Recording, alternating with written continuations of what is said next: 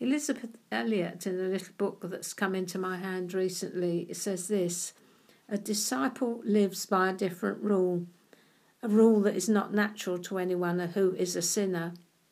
He will let himself be lost. It's the great principle of the cross that he takes up. Out of his own loss comes another's gain.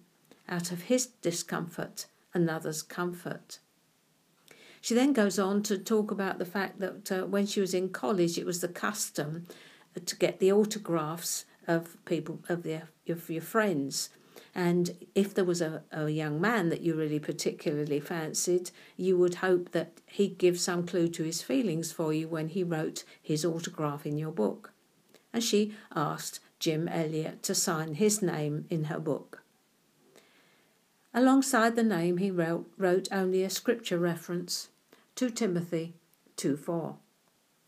A soldier on active service will not let himself be involved in civilian affairs. He must be wholly at his commanding officer's disposal.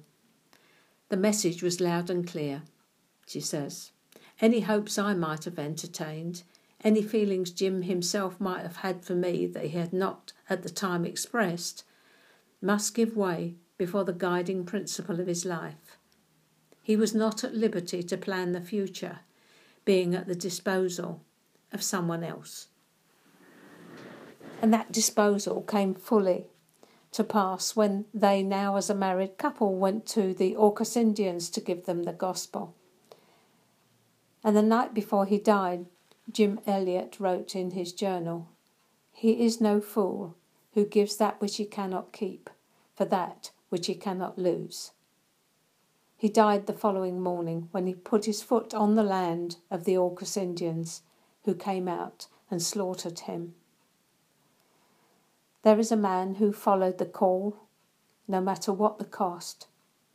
The call was in his heart, and it drove him, and it drove out even the closest relationship, because he loved the Lord his God with all his heart, soul, mind and strength, and he did not love his life unto the death.